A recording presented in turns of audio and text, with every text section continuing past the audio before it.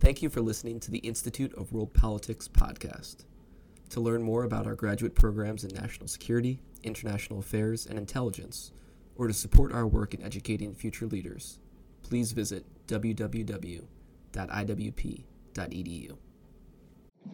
All right, good afternoon. We're going to go ahead and get started. Welcome to the Institute of World Politics. For those of you who are new, IWP is a graduate school of national security and international affairs. We have 5 master's degree programs, 18 certificates of study, and a new doctoral program. We also offer the opportunity to take a single course without having to pay an entire semester's worth of tuition costs. One can also audit such a course at a much less cost. If you are interested in learning more about us, please feel free to speak to one of our staff at the conclusion of the event. Dr. Larry D. Ferrero is the 2017 Pulitzer finalist for history for his book Brothers at Arms, American Independence and the Men of France and Spain Who Saved It. He received his PhD in the history of science and technology from Imperial College London. He teaches history and engineering at George Mason University in Virginia and the Stevens Institute of Technology in New Jersey. He has served for over 35 years in the U.S. Navy, U.S. Coast Guard, and Department of Defense, and was an exchange engineer in the French Navy.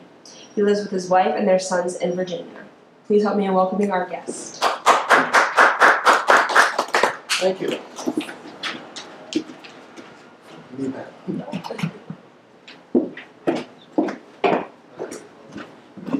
Let's make sure this works. By early 1776, America was fighting the British for independence. But that war was being fought without America having a navy, artillery, or even gunpowder. Only France and Spain, who were the historical enemies of Britain, had both the motivation and the military strength and naval strength to defeat the British. We needed their alliance. But they would only ally with us if they saw America not as a territory fighting a civil war, but rather as an independent nation, a sovereign nation, fighting against Britain, and that was the only way that they would be able to ally with us as a sovereign nation. You can see what John Adams had to say about that fact. Foreign powers could not be expected to acknowledge us until we had acknowledged ourselves as an independent nation. And during the debates over the Declaration of Independence, Thomas Jefferson himself said, "A Declaration of Independence alone could allow European powers to treat with us." This is important because the Declaration of Independence was not written for George III. He'd already gotten the memo. Back in October of 1775, he'd said before Parliament that the Americans were fighting in a war aimed at gaining our independence. And we knew that he knew. So we didn't need to write a declaration to tell him.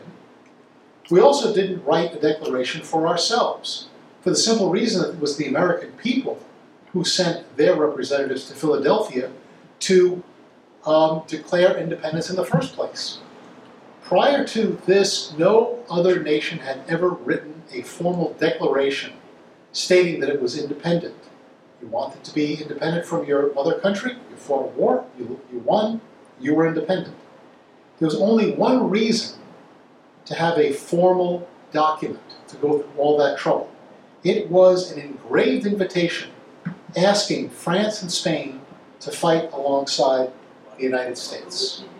And that's why I say that the Declaration of Independence was not simply that, but also a declaration that we depend on France and Spain as well.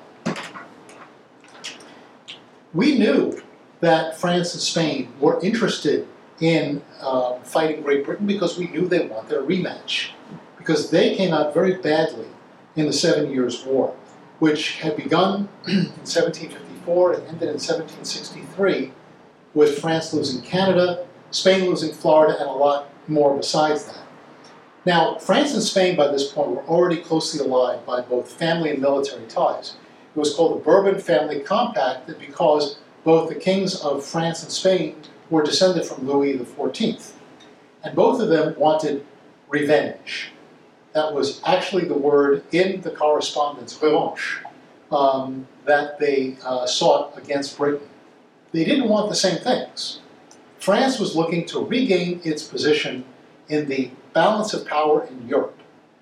Spain was looking for more concrete gains. It wanted to regain Gibraltar. It was always about Gibraltar. It also wanted to drive the British out of Florida and retake the entire Gulf of Mexico so that it was once more a Spanish lake. So both nations were spoiling for a fight. And both nations knew that they could use the American Revolution, which they foresaw long before we did, as a tool for leveraging Britain out of the game. You can see this quote by the French Foreign Minister, the Duc de Choiseul. "Only the future American Revolution will consign England to a state of weakness." He said that 8 years before we even knew we were ready to rebel. So he knew that they, France and Spain together, could make use of a future American Revolution as part of their fight against Britain. How did they know this? Well, they were sending spies and observers to the colonies to take the pulse of the colonists. People like Baron de Kalb, who later would fight in the Revolution. Well, they came back and they reported that certainly the Americans were preparing to rebel against Britain, but they didn't think it was going to happen anytime soon. And in fact, it wouldn't happen for another 8 years. Now, when the fighting began in 1775, the British Army was being supplied with gun factories that could turn out hundreds of thousands of guns per year. The Americans had a few hundred to a few thousand gunsmiths scattered all around the colonies, and each of those could produce maybe one gun per month. So we needed, at first, weapons from France and Spain, and they provided them. Now, they gave arms to the insurgents, that's what they called us, using merchants like Diego Albuquerque and Pierre Caron Beaumarchais to disguise the source. It would look like the arms were coming in from private dealers when in fact they were being financed and sent by the governments in order to fool Britain because they were not ready to engage in out-and-out war at this point. Now, of course, the British were not fooled. Ultimately, 90% of all the guns that were used in this conflict came from overseas, as well as 30 billion, with a B, dollars equivalent in aid came from overseas. Now, Beaumarchais was working with Silas Deane. He was the American envoy to Paris, and he was negotiating a contract for these arms even before the news of the Declaration of Independence came to British shores. To European shores. And by the time the contract was finalized, 5 ships under Beaumarchais were freighted with 20,000 muskets, hundreds of cannon, many tons of gunpowder. And they were carried across the Atlantic just in time to furnish American troops who were fighting a rear guard action against the British from Canada all the way south along the Hudson Valley. Now, the goal of the British was to march through the Hudson Valley, divide the colonies into 2 parts, New England on one side, the rest of the colonies on the other, and then begin to destroy in detail the rest of the colonies. So stopping the March of Burgoyne was critical. Up until the Battle of Saratoga, the Americans simply did not have the arms to do that. When these Beaumarchais muskets and cannon and gunpowder started to arrive on American shores, it was enough to supply the militia and the Continental Army so that they could make a stand against Burgoyne at Saratoga, and they did. And they defeated Burgoyne and actually captured his entire army. And that rocked the British back on their heels, and it completely changed their campaign strategy. So it was those French arms that really did turn the tide, and Caleb Stark, who fought at the battle and knew what he was talking about, said it this way: unless these Beaumarchais arms had been thus timely furnished to the Americans, Burgoyne would have made an easy march to Albany. Now, meanwhile, there were French primarily and other European volunteers who were coming to the United States to fight. They came to fight the British.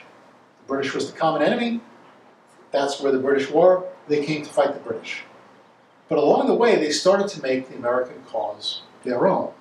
And actually, George Washington came to depend upon these immigrants who got the job done, which, if you've seen the musical Hamilton, is one of the best lines from the entire musical.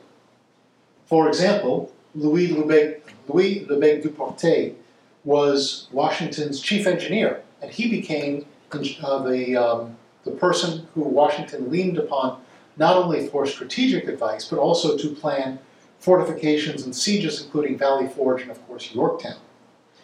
Steuben put together a training plan, originally at Valley Forge and later across other parts of the Continental Army, that transformed that army from what was really a ragtag group of militia into a professional fighting force that could stand toe-to-toe with the British Army. And Lafayette, the best known, eventually commanded troops independently in the Southern Theater.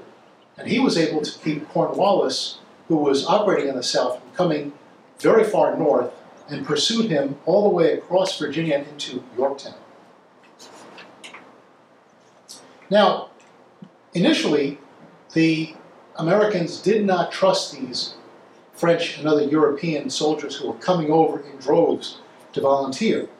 Remember, it wasn't all that long before that we were fighting in what we called the French and Indian War. That was the 7 Years' War. The French and Indians, in the view of the British colonists, i.e. the Americans, were the enemy. Now suddenly there are allies? That's a tough one to swallow. You can see what Nathanael Greene said in May 1777. He called the French volunteers so many spies in our camp. Well, the Battle of Brandywine changed all that. If you remember, the Battle of Brandywine was the British attempt to, and successful, to leave New York in part, it was still under British occupation, and march on the capital, Philadelphia, to capture it. Washington had no choice but to make a stand, and he did so at the creek at Brandywine.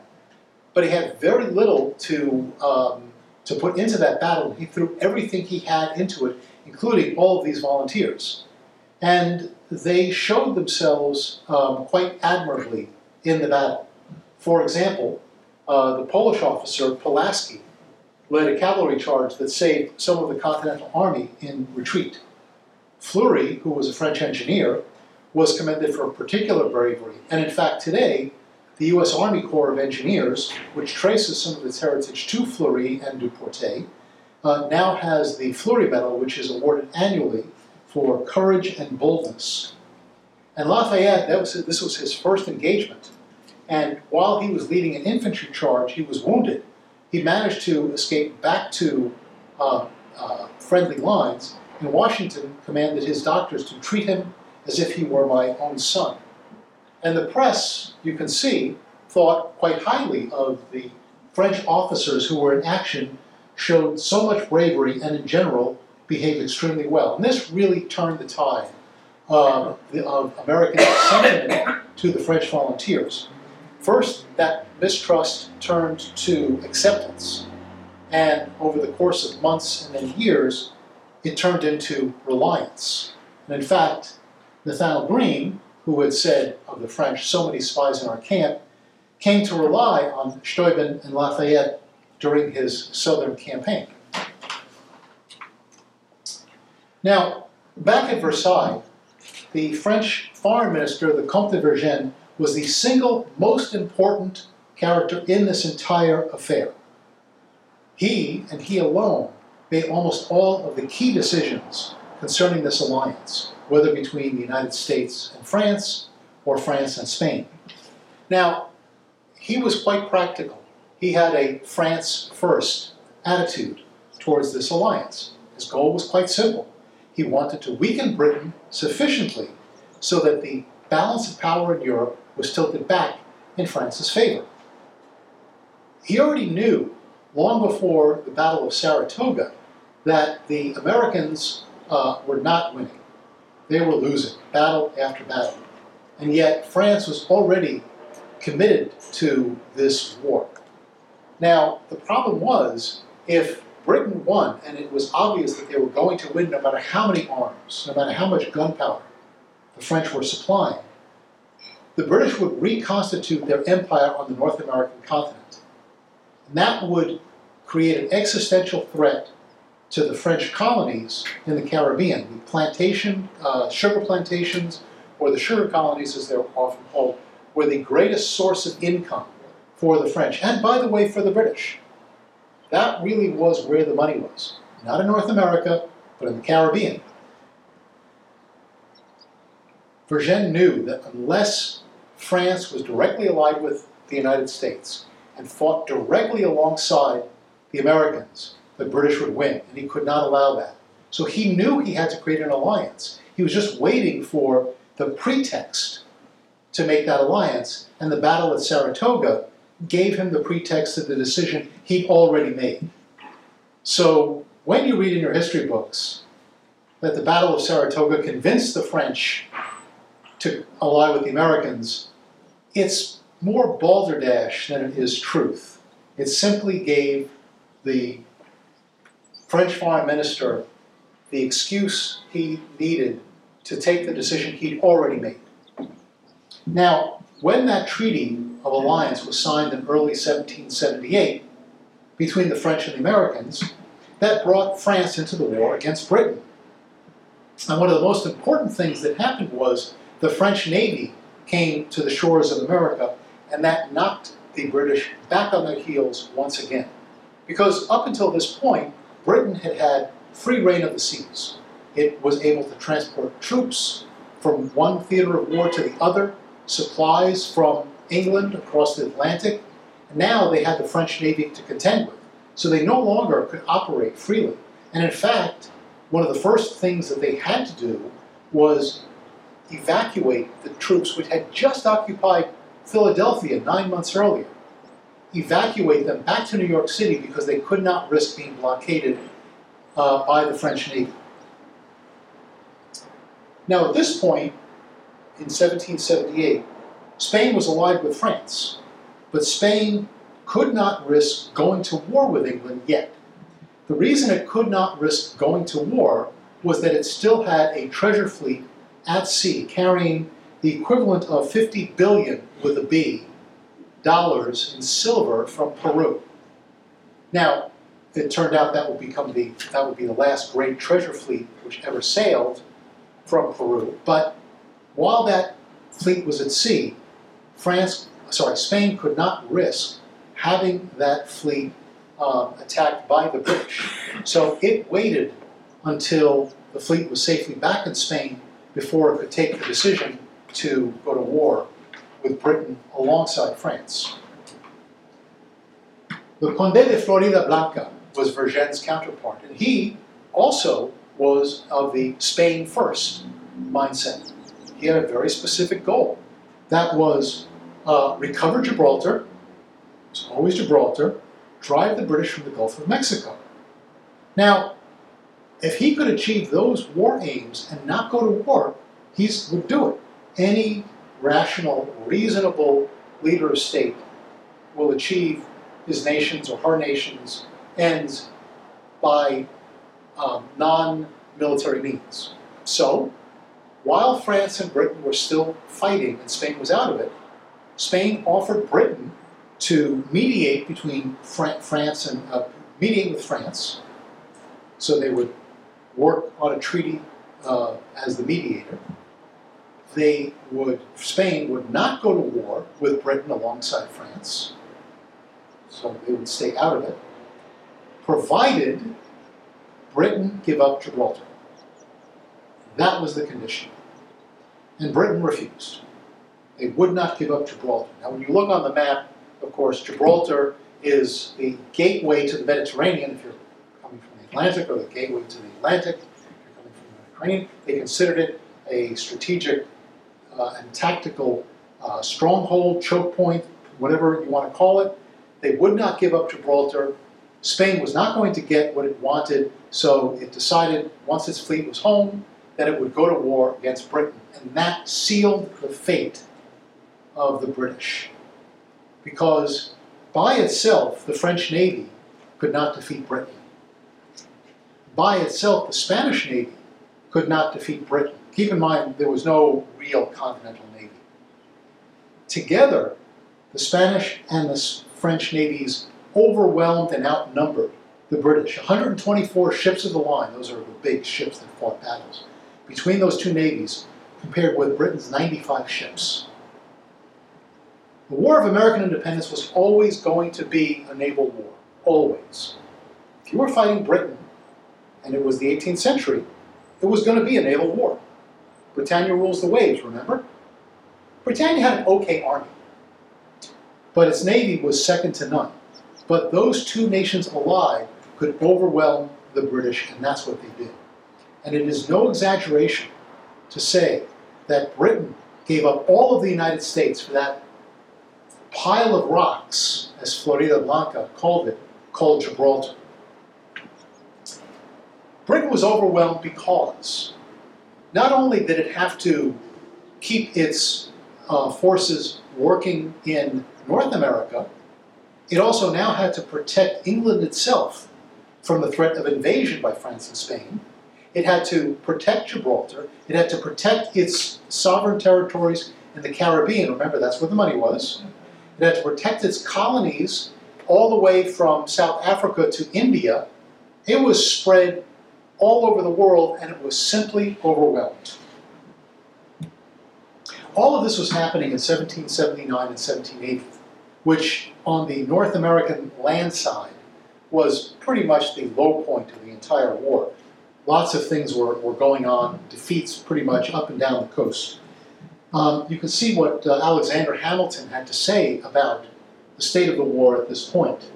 If we are saved, France and Spain must save us. So he knew, just like the rest of the Americans knew, that the destiny of the war really lay not in the hands of the Americans, but in the hands of our allies and partners. Well, after Spain declared war in 1779, the first thing that the French and the Spanish did was create an immense fleet of 150 ships and 30,000 troops to invade England.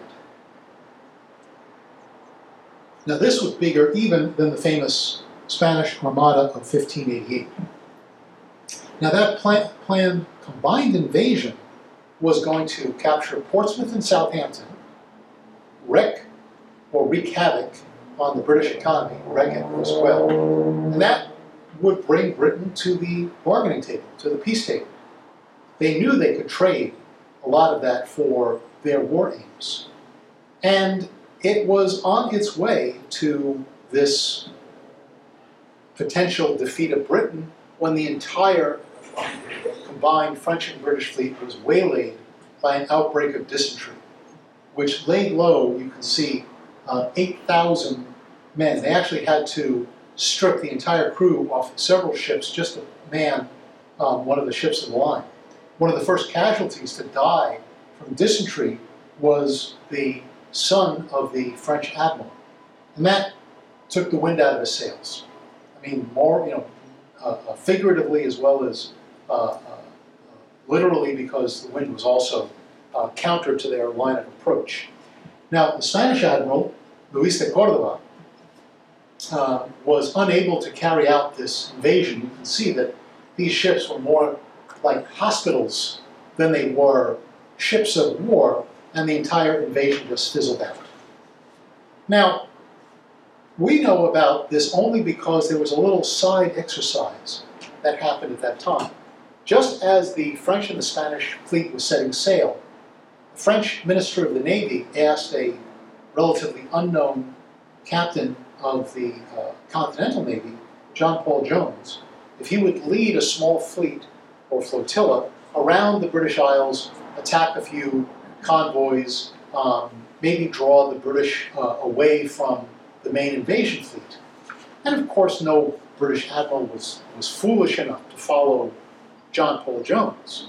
Well, what happened was Jones happened to cross a convoy coming back through the Baltic, through the North Sea, carrying timber. and it was guarded or escorted by 2 frigates. So the 2 frigates engaged Jones to protect the convoy. Jones engaged the frigates. Serapis was the name of the British frigate. The Jones's ship was a converted merchant ship, which he renamed Bonhomme Richard. And the 2 fought it out. And eventually they grappled side by side. Bonhomme Richard sank, but Jones was able to grapple and capture Serapis. The convoy made it back home safely. The captain of Serapis did exactly what he was supposed to do, save the convoy and sacrifice himself. He was knighted for this, by the way, because he did exactly what he was supposed to do.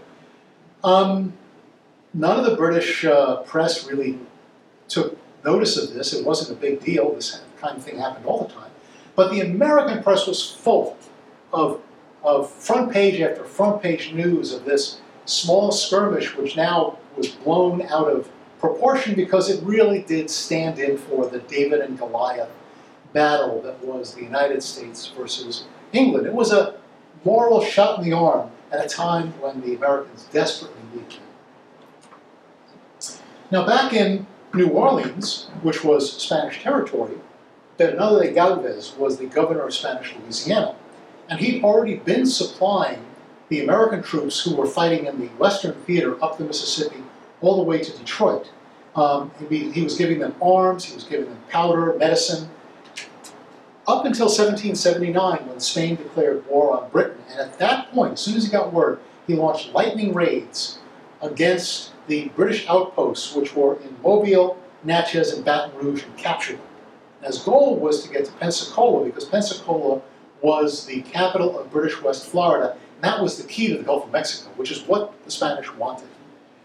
But he had several setbacks, including a series of devastating hurricanes, which turned out to wreck the British fleet in the Caribbean more so than it did the Spanish and the French fleet.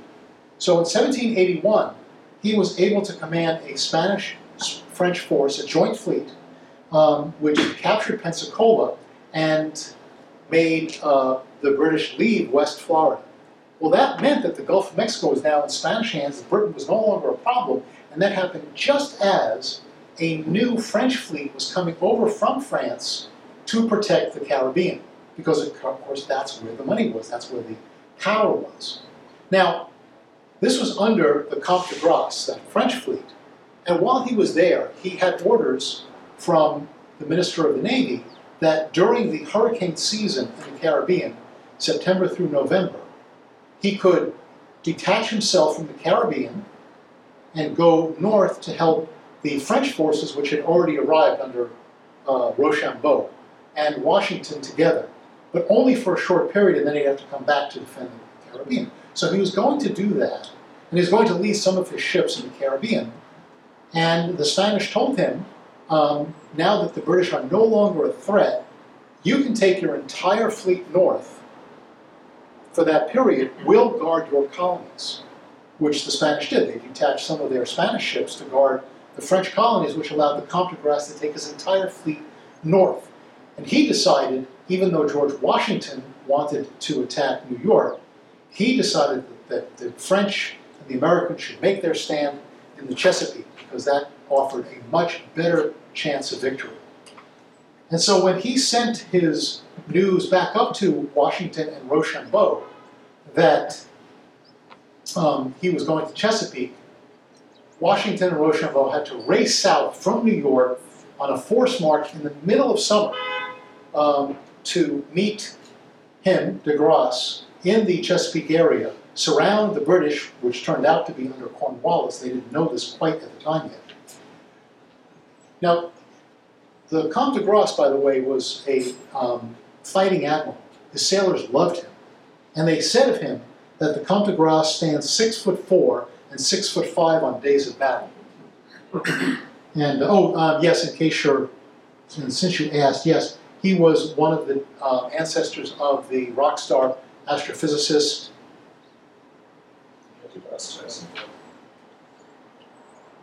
Neil deGrasse Tyson. The Comte de Grasse made it to the Chesapeake in September. When Washington came aboard his flagship, the Ville de Paris, the Comte de Grasse, who stood 2 inches taller then Washington, actually did embrace him and say, "Mon petit général," my little general, which is one of those stories that you think is fabricated and yet actually happened. De Grasse began to offload troops, guns, ammunition, to start carrying out the land siege when a British fleet, which they later found out was under Thomas Graves, appeared off of the Chesapeake. And de Grasse didn't even hesitate. He cast anchor, he literally chopped the lines to the anchor, put buoys on them so they could find them later, sailed out of the Chesapeake to meet Graves, and the outcome of that battle would determine who controlled the Chesapeake. All de Grasse needed to do was keep Graves away from the mouth, where Graves would have to defeat in detail the fleet of de Grasse. And de Grasse was able to keep Graves away, achieve his strategic victory without having to battle it out to the death. And then once Graves was sufficiently far away, was able to sortie back into, or not sortie, but return back into the Chesapeake and continue with the operations of the siege. Now that the entire Chesapeake was blockaded, the British could not get in, could not relieve Cornwallis, nor could they resupply him. Cornwallis's fate was sealed. And the story of Yorktown is pretty well known. The forced march by Rochambeau and Washington came down through the summer. By September, they were in the region. By October 9th, 1781, they began the siege. And the siege guns were blasted away for about 5 days while the siege lines advanced. But it was the French officers who directed those siege lines, and the French officers who directed most of the gunfire. Most of the cannon were siege cannon from the French. And the French also suffered about twice the number of casualties as did the Americans. Now once the French and the American troops had captured redoubts 9 and 10 outside of Yorktown, the situation for Cornwallis was untenable. And when Cornwallis' second-in-command, the Brigadier General Charles O'Hara, came out to offer the surrender, he walked out knowing that it was a French victory. Britain had been defeated by the French before. This was another French victory, so he offered his sword to Rochambeau. And Rochambeau knew it was a French victory, but he also knew that the moment belonged to Washington. By his own orders, he was under the command of Washington. He didn't even say a word from the one account, eyewitness account we have of this. And he just, without saying a word, gestured to Washington. So O'Hara turned to Washington. Washington was not going to take the surrender of somebody else's second-in-command. He gestured to his own second-in-command. That's Benjamin Lincoln, who's on horseback there. And with that acceptance of the surrender, the Battle of Yorktown was over. But that was not the end of the war. Because fully understood, A, that it is not in the English character to give up so easily. Cornwallis only lost 8,000 men. They still had 20,000 men in North America, and they could count on tens of thousands more from the Caribbean. So the situation in North America was not lost. The problem was that by 1781, Britain was alone fighting 5 separate nation-states without an ally to its name. It was fighting the United States, France, Spain. It also had dragged the Dutch Republic into the war, and the Kingdom of Mysore in India, which was allied with France. So it was fighting all across the globe. And you can see that, as I said earlier, the war became a naval war. And this is where most of the fighting took place. The greatest siege of the War of American Independence was not Yorktown. It was the Siege of Gibraltar. That was a vicious fight. It spanned 4 years. It occupied 60,000 Spanish troops alone. And, well, that is a mushroom cloud you can see rising over the Rock of Gibraltar. That's how fierce the fighting was.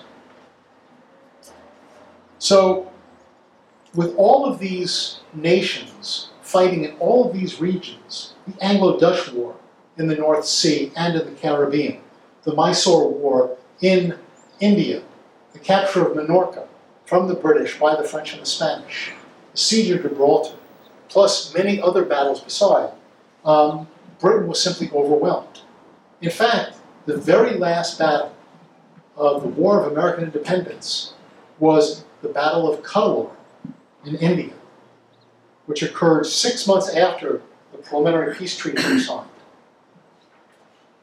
The peace of 1783 ended 8 years of war. And during that time, over 200,000 French and Spanish soldiers and sailors fought in that war, compared with an estimated 250,000 Americans to 380,000 Americans. In other words, they were as invested in this war as we were. America could never have won the war without France, and France never would have fought the war without Spain. So what I hope all of you take away is this. The United States did not achieve independence by itself. It was, in fact, born as the centerpiece of an international coalition which together worked to defeat a common adversary. And if you think about it, it's America's role today as the centerpiece for international efforts for common good that still continues to define us as the indispensable nation. Thank you. Let me also make a plug for this book. Now, my book is out there, and you should definitely buy that first. But I helped to edit this book published under the Smithsonian Press last year, which is called The American Revolution and World War. And I'm very proud of this book because we managed to get authors from all the nations which fought in the war. India, France, Spain, the Dutch Republic, plus views from many, and Britain, plus views from many other parts of the conflict which are generally not reported. And each of them wrote about what their nation was doing and why it participated in the war. And you see a very common theme. We didn't tell them what to do, but the common theme that emerges was each nation was fighting in this war because it had its own national purpose. But above all, this was a naval conflict across the globe, and it was empire more than it was liberty and freedom of the United States that drove the whole conflict. So that I found quite enlightening, and it gives you a whole different view on what the War of American Independence is. It marks the fact that we began our existence as a part of a global empire, and that's where we are today. And if, I use the word empire in a more of a trade and Pacific sense than colonial sense, but the idea that we are part of a larger pattern of global connections, and we started that way. So with that, I think we have time for questions. So I saw over here first, then there, then there.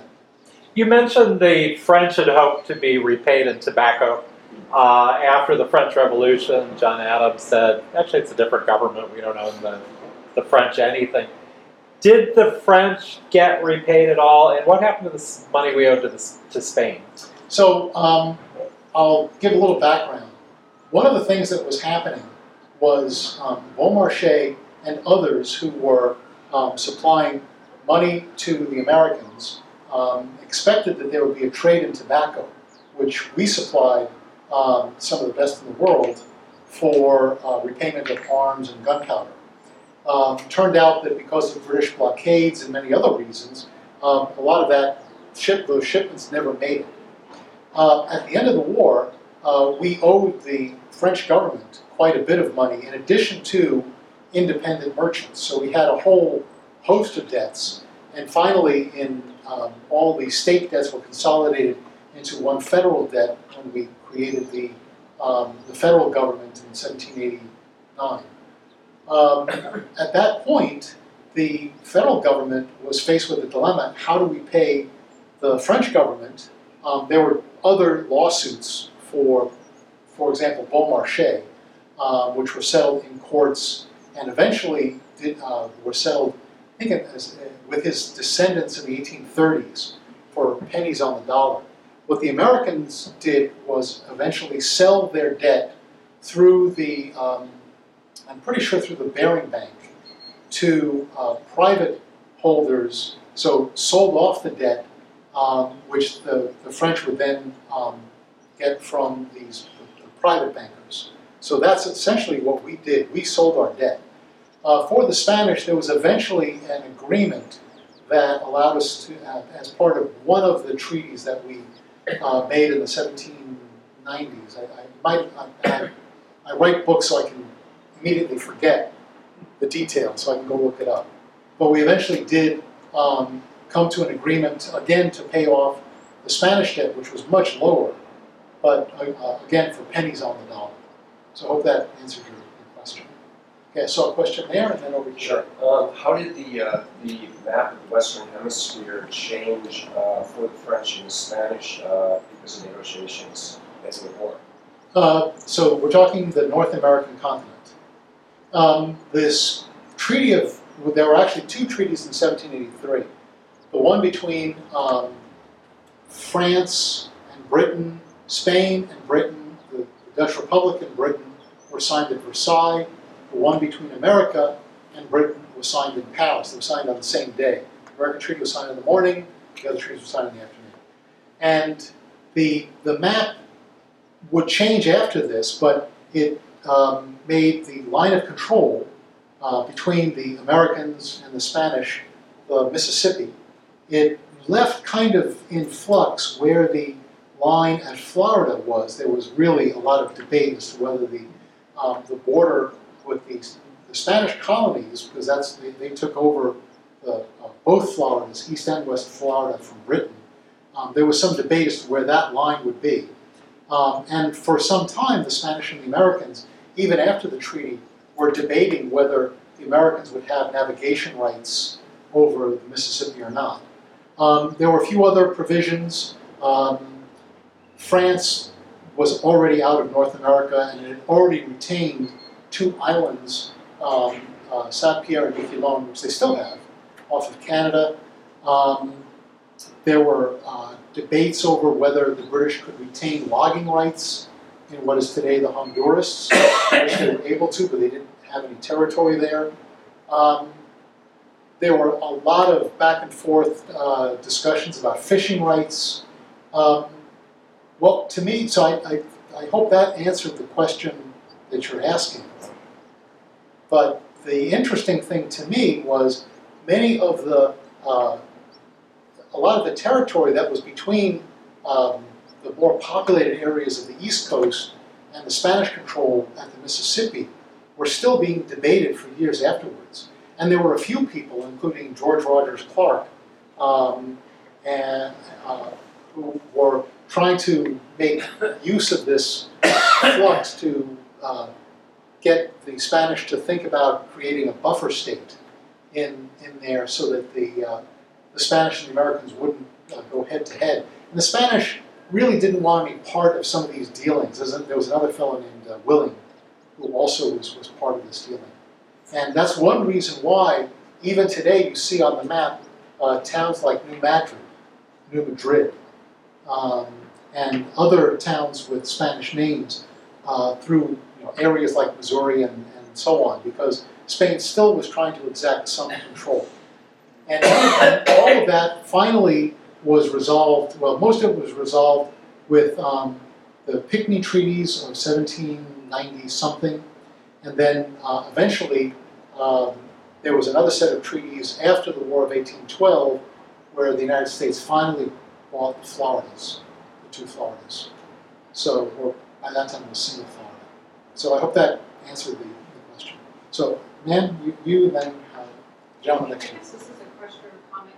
You mentioned that for France's strategy motive was economic, and yet I've read other things. No, I said exactly the opposite. Oh, I thought you meant about protecting its sugar colonies in the Caribbean. That was two different things, yes. The reason that France decided to go to war in the first place with Britain was because it wanted to knock Britain back on its heels and knock it down so that it so France would reoccupy its position of power in Europe. It could control European affairs. After the 7 Years' War, Britain was on top of the world. They had defeated all the enemies. They were really the powerhouse. And France did not see Britain as the natural leader of Europe.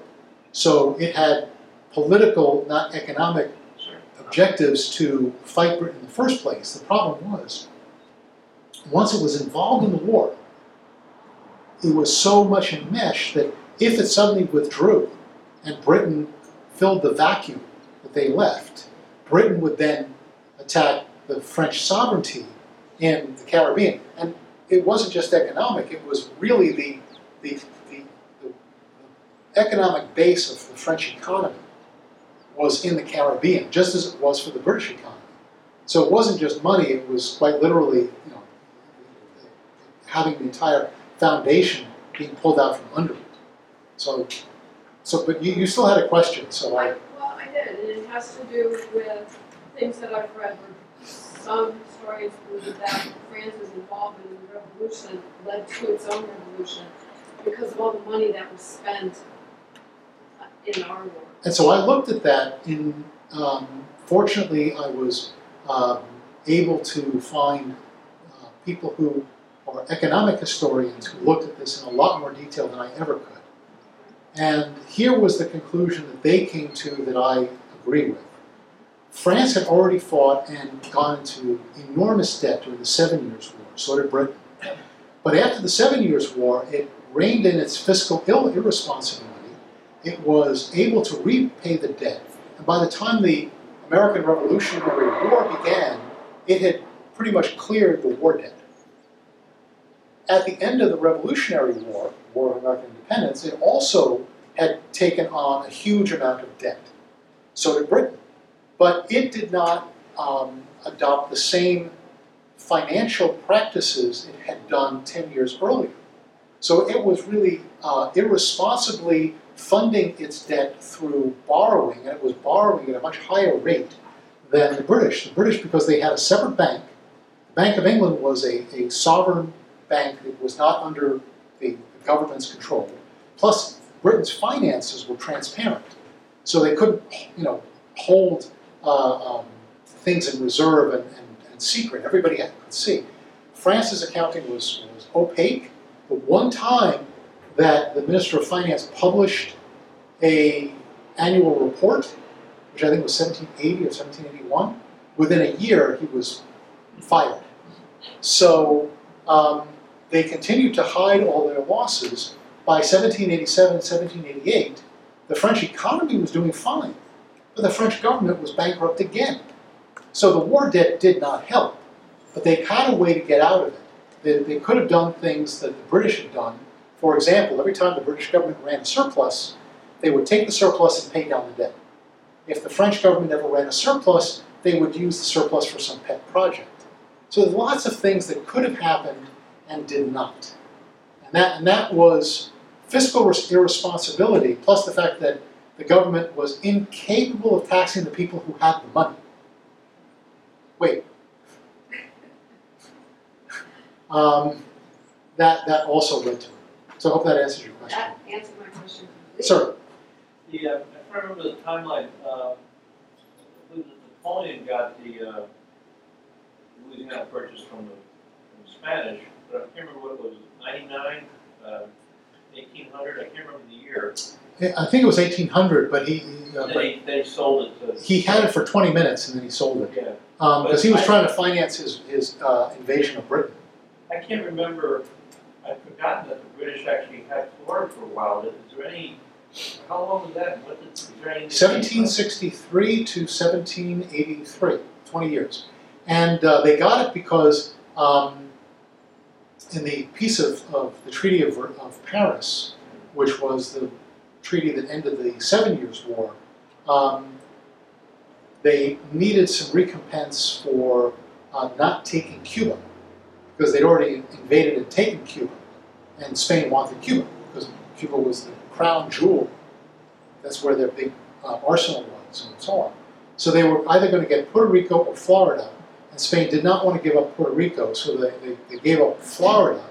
Florida was sand and mosquitoes primarily, according to written accounts at the time, and Britain got it, and they were not happy, but that's what they got. So it was, number one, contiguous with the other states. That's kind of the interesting, why didn't Florida join with the other 13 colonies? Well, because they'd just been created, and most of the people who lived in Florida It was Spanish. well, the Spanish left. Well, I've been to St. Augustine, I mean, that was the first permanent. Right, but the Spanish had upped sticks and left almost entirely, fully occupied by the British, and the British had only been there maybe 10 years when all of a sudden the rest of the colonies who'd been there for some of them, 150 almost, suddenly decided to rebel. So you had all these new British people living in Florida, and they still felt themselves British. They didn't want to join the rest of the colonies. So the Spanish had completely evacuated all of their territory, or I'm pretty sure almost all of their territories, when the British moved in. Also, a quick thing, I was in Savannah a couple years ago, and an indication of Spanish involvement. There's a monument downtown near the water in Savannah of Haitian troops. Those are French. That are French, obviously, yes, that's French Haitian. The Chasseurs Volontaires de Saint-Domingue. There's a statue and a monument to their help in season or defending Savannah. Yes, I was just there a few weeks ago. I was very happy to see it. Sir? Yeah, this is interesting. It's actually revolutionary. It's not exactly what school children were taught. And my hope is that it will change. Go ahead. Well, I think it's already started. That the American Revolution was won by monarchs. I wonder, over time, has there been, I mean, it's very natural to emphasize your own participation in your own revolt. I can understand that. But has there been anything somewhat more conspirational or deliberate to de-emphasize the external aspects of this event for rather obvious and understandable reasons? Why was are France? you uncovering some secret that but the rest of the world doesn't know? No, because if you read the histories, it certainly appears there are some things that are fairly new that I talked about, but putting it all together is something that I have to say I never saw done the way I did it. And the reason why France and Spain and all these other nations were written out of the story I cover in here. I have an essay at the end of writing the American Revolution and tracing how the historiography of the Revolution, in other words, historians who were talking about the Revolutionary War from quite literally the last years of the war, was when the first histories of the war were being written in 1782 and 1783, all the way till today. And I traced how it changes. And one of the most important things that I found is that, and you probably have already figured this one out, history is the continuation of politics by other means. So the history reflected the political demands of the time. And the most important change you saw was from the 1850s through the 1890s, when we were in a period of manifest destiny. And probably some of you have heard the name George Bancroft. He was the most important American historian of the 19th century, who literally wrote the history. He wrote a 10-volume The History of the United States. And Bancroft was very much a manifest destiny. We're supposed to occupy the lands from coast to coast, and he was particularly virulent against the Spanish, more so than the French, because the Spanish and their descendants, as it were standing in our way. It was Spanish-held territory of Mexico and north that was standing in our westward expansion. You had Spain to our south. So a lot of what he was writing, not just wrote Spain out of the picture, but actually denounced the role of Spain as being more, not just being not involved, but trying to stop the French from helping in the first place. And over time, you see how the Allies were being written out of the picture. To me, it's interesting that the very first volumes of being written talked about the Kingdom of Mysore, talked about Spain, talked about all of these other alliances. And it's only in the latter part of the 20th century that you start to see works appear that re-examine and really just recast again the focus that had been there at the beginning and was lost. So it's changing. It's changing because our politics are changing. We're starting to recognize that we aren't a nation simply that came from England and a couple of other counties. We're a nation that came from England and from other parts of Europe, and a huge portion of our nation came from south to north. As the Spanish will tell you, it was not, for many of the Europeans, they immigrated to the United States. For many of the Spanish, the United States immigrated over them. So our Spanish heritage is enormously important, and we're not just beginning, we're embracing it fully. So again, history is politics by other means, and I think we are understanding who we are as a nation better now than we ever have. So I hope that answered your question. Sir? To what extent did the French try to reinvigorate anti-British sentiment in French Canada, which they only lost? They did not want French Canada at all. Period. Full stop. George Washington, it was British. It never made very much money for the French in the first place. They spent more money trying to defend it. The fortress of Louisbourg, which was the maritime fortress, was probably one of the biggest investments that France ever made overseas, and it was a complete failure. Voltaire famously called Canada a few acres of snow. And it was not producing any goods that were usable. Fur trade was never a profitable business. The troops to keep Canada were never worthwhile. Ultimately, it did not give them the position of power that they thought it would get in Europe. So when they gave it up for good.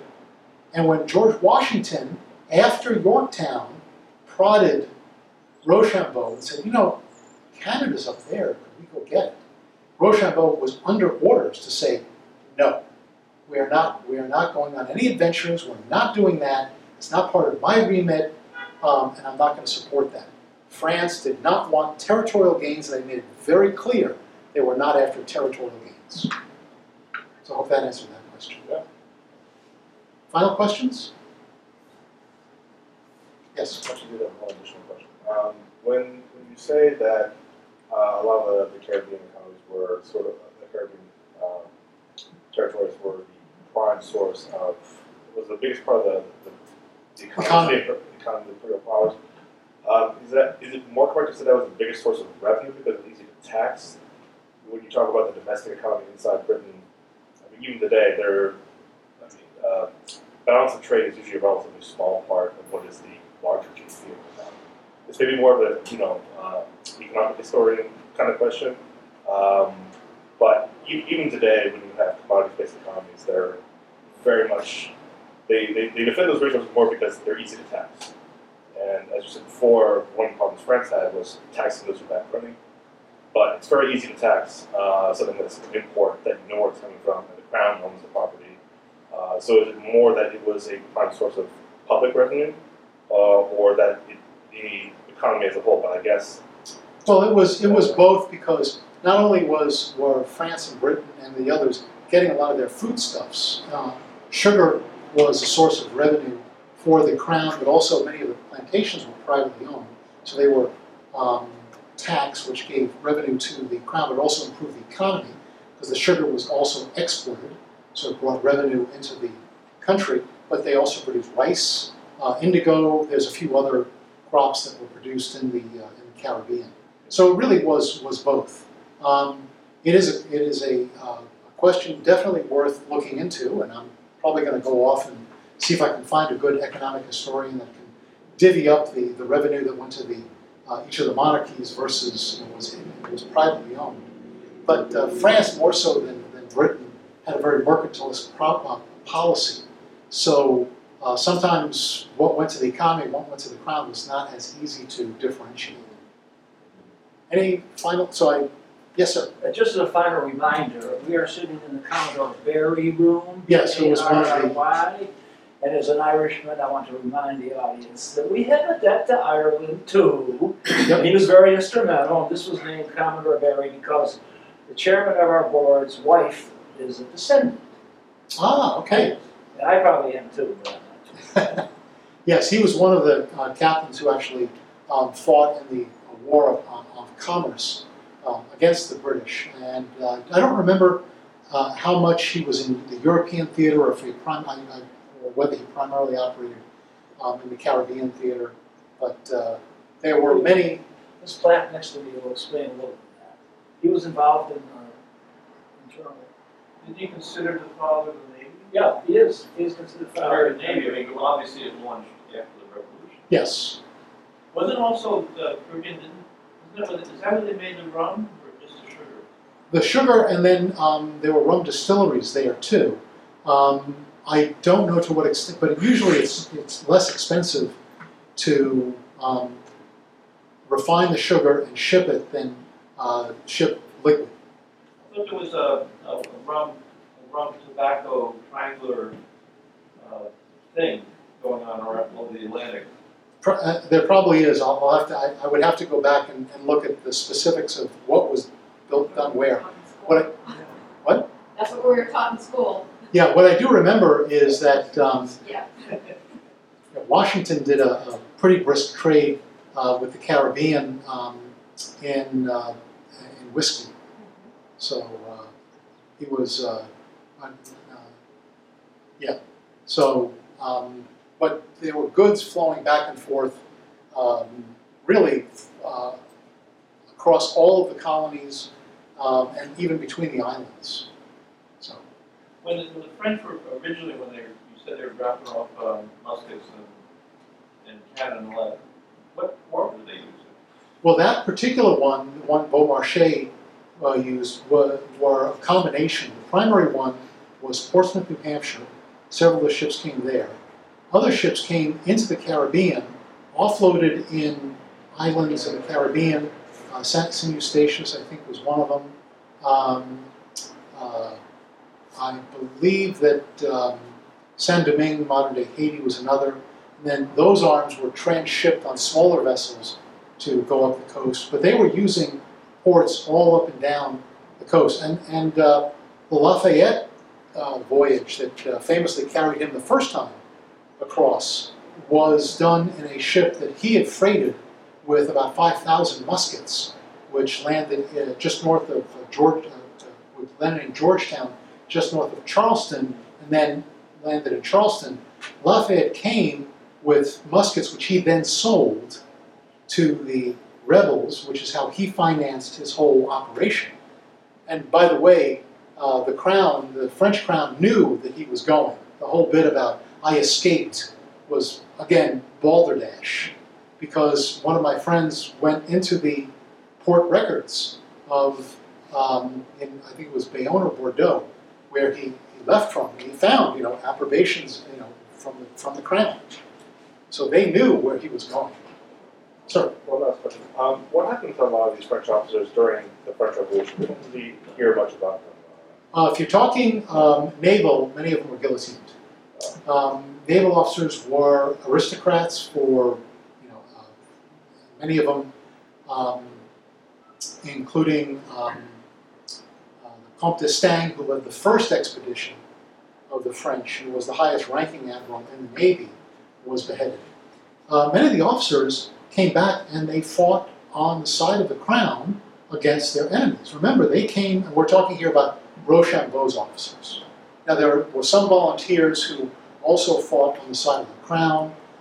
Lafayette was not a royalist, but neither was he a rebel. He was not, necessarily siding with all the rebels, because he was actually imprisoned after escaping in Austria for some years.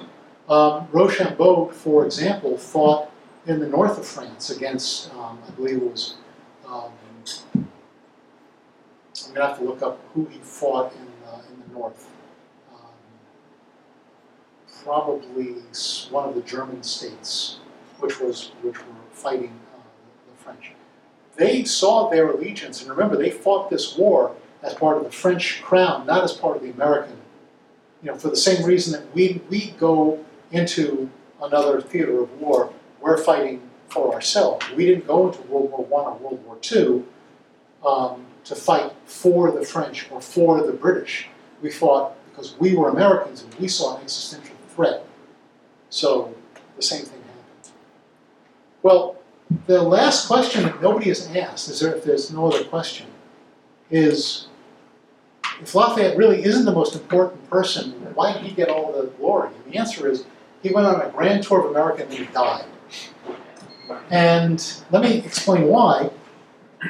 At the 50th anniversary of the Revolution, he was invited to come to America, and he took a grand tour, 1824 to 1825. Visited all the states, took steamboats, which was new, and he became known as the hero of two worlds. And in fact, that cemented his reputation to the point when Pershing came in World War I, and if you haven't seen 1917, go see 1917, the movie. It takes place on April 6th, 1917, the date that the United States entered the war. That's kind of an interesting little sideline that nobody on the front lines knew about. And Pershing's chief of staff, Charles Stanton, said, Lafayette, we are here, as if that's the reason why we came in the first place. Well, in fact, I say that this cemented Lafayette's reputation because I did a study of all the mentions of Lafayette or Lafayette, both spellings in the English language. And you can see that while he was fighting in the United States, the number of mentions goes up, but not very much. There's a time when he was in exile for 8 years where a lot of British books mention him, and then the number of mentions drop down. And then he comes to the United States for his grand tour, and the number of mentions goes up, and then he dies, and it skyrockets, and then levels off from there. So, in the words of the agent who said of Elvis's death, great career move. And with that, thank you. Okay.